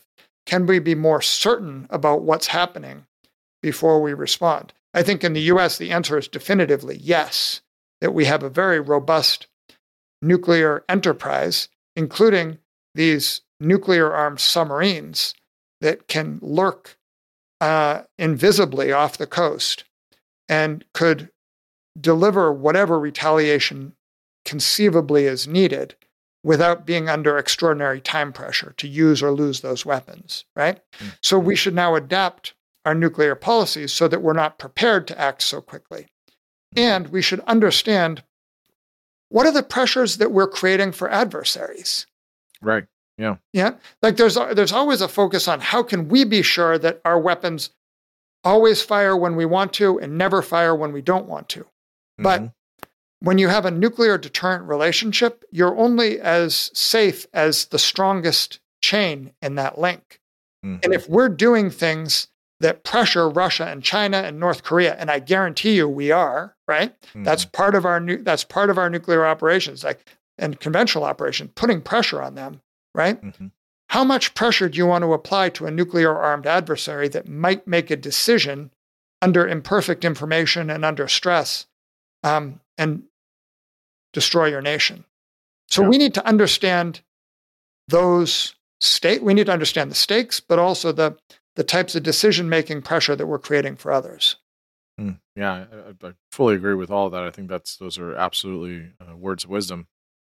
So the last question I have for you is maybe just end us with talking about the work you do at Longview and how you're trying and folks over there are trying to help push for a healthy nuclear security, non-proliferation, all of these things, and what are, what the future can be, or what is envisioned for a future that's a healthy nuclear one. Yeah, so governments have always been in charge of these weapons, but these weapons affect all of us, right? It's really a matter not just for governments, but for citizens too. And there's a need for non-governmental expertise. And you can go back to the scientists who worked on the Manhattan Project and the political scientists of that era and the impact they had on shaping the way we think about these weapons to, more recently in the 1980s, you had a movement of citizens who stood up and said, enough is enough. We don't need a new arms race here. To more recently still, you have non-governmental groups that put forward interesting ideas that then became government policy. So one of them was the Nunn-Lugar Cooperative Threat Reduction Program, which emerged out of academia and out of think tanks and ended up being taken up as a way to manage risk as the Soviet Union was collapsing and reduced proliferation risk, right? So a lot of good ideas have come out of non-governmental groups, a lot of political pressure. politicians respond to incentives, right? And we also Yes, they do. we need new ideas. We need new approaches. So what we're trying to identify are what are some of the best opportunities to have civil society and expertise re-engage with this issue and not just leave it to defense contractors and to military bureaucracies and to interest groups from U.S. allies who want to see a particular outcome, right? We need a more public interest focused voice in this conversation. And so we're looking at a variety of things. We're funding research, we're funding analysis, we're funding outreach, and we are trying to rebuild this community of practice, which unfortunately is tiny and has really shrunk because people forgot that nuclear weapons exist, forgot that they're a problem, and that has flowed down to the world of philanthropy as well, right? So you think about the big problems facing humanity, right? You've got climate change, you've got nuclear weapons, you've got AI, biotechnology. There's a variety of things that are big problems that face the planet, right? Right now, we're spending about $1 billion per year on climate philanthropy. And that's important. It's tiny in the world of philanthropy, but it's really a lot of money that's going to good groups who are doing technical research, policy research, et cetera. In comparison to that $1 billion per year, there's about $30 million spent per year on nuclear philanthropy. It's a tiny community of practice. And a lot of these people have deep expertise, a real passion, and good connections, and an ability to really contribute good ideas. But they're gasping for oxygen. There's just not enough funding in this space. So that's what we're trying to rectify. With that, you're talking about how do you get the public involved? So it's not just for bureaucrats and military defense personnel. How do you kind of guard against this kind of notion that a lot of the times when there's seen as a problem, and a problem with really big consequences, catastrophic consequences, at least in the United States, I would say maybe in other countries as well, typically what tends to be the response publicly in terms of engagement or in terms of trying to do something is hysteria or sensationalism. Yeah. How do you ward off against that and make it more tangible and pragmatic for having people involved? I mean, that's my fear right now is that we are headed towards a new arms race. As the New START treaty expires, as China builds up its arsenal, there are a lot of people within the nuclear enterprise and the defense establishment that believe the U.S. needs a lot more nuclear weapons. And it would not be all that expensive to increase the nuclear arsenal compared to other things we're spending money on. You know, we're spending a ton of money on the nuclear arsenal, right? Like $1 trillion over the next 30 years. But the marginal increase to have twice as many weapons is not it's not a big part of that. And so I think you could have people responding to these threats and to threat inflation, supporting much more hawkish policies and an expansion of nuclear weapons. And, the goal might be to gain an advantage against Russia and China. And for a while, you might be able to do it. But unfortunately, these things have a way of finding an equilibrium. And in the end, we will be less safe because Russia is not going to stop, China's not going to stop if they feel vulnerable. But wouldn't the argument be that with all of the conflict we have in the world at the moment, it's like serious conflict, right? The war in Russia with Ukraine is a big deal. What's going on in Israel is a big deal. I'm pretty sure, what's going on in Syria, I think Yemen still has a conflict and war. I mean, there's a lot of stuff going on. Yeah. Wouldn't these things come in batches, right? We can't be saying, you know what, Carl, this is nice, but we can't be downsizing. Right? That doesn't make sense right now. That was cool when Obama did it and we were trying to get out of Afghanistan, Iraq and stuff. But, we should be going the other way. We should be making more weapons. What do you kind of say to that? I think that's the argument we're going to hear again and again. And I think it's important to remind ourselves what the U.S. nuclear arsenal looks like. It's 1,550 deployed weapons plus a hedge force. And these weapons are essentially, most of them are on submarines. They're invulnerable.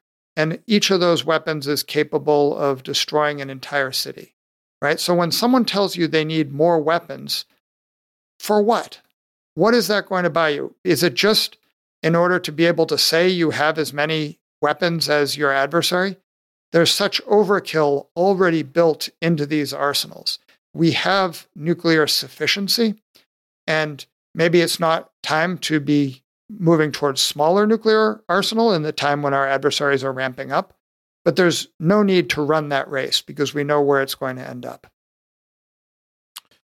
I guess one of the other things that you mentioned, and I'm just thinking about it, you said that New START expires. When does that expire? In February 2026.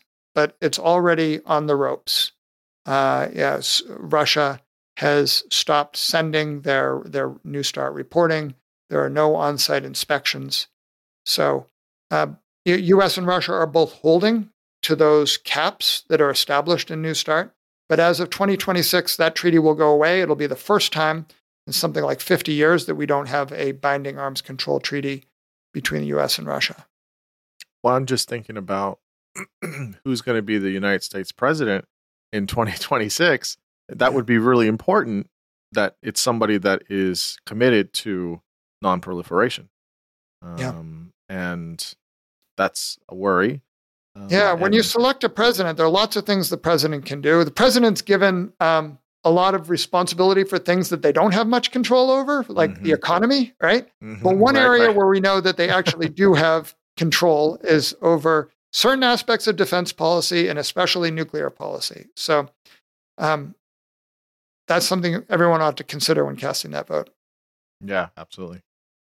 Well, you've been so generous with your time, Carl. I've been thoroughly, more informed than I ever thought I could be on this, and so I'm very grateful, and I'm sure listeners will absolutely love this.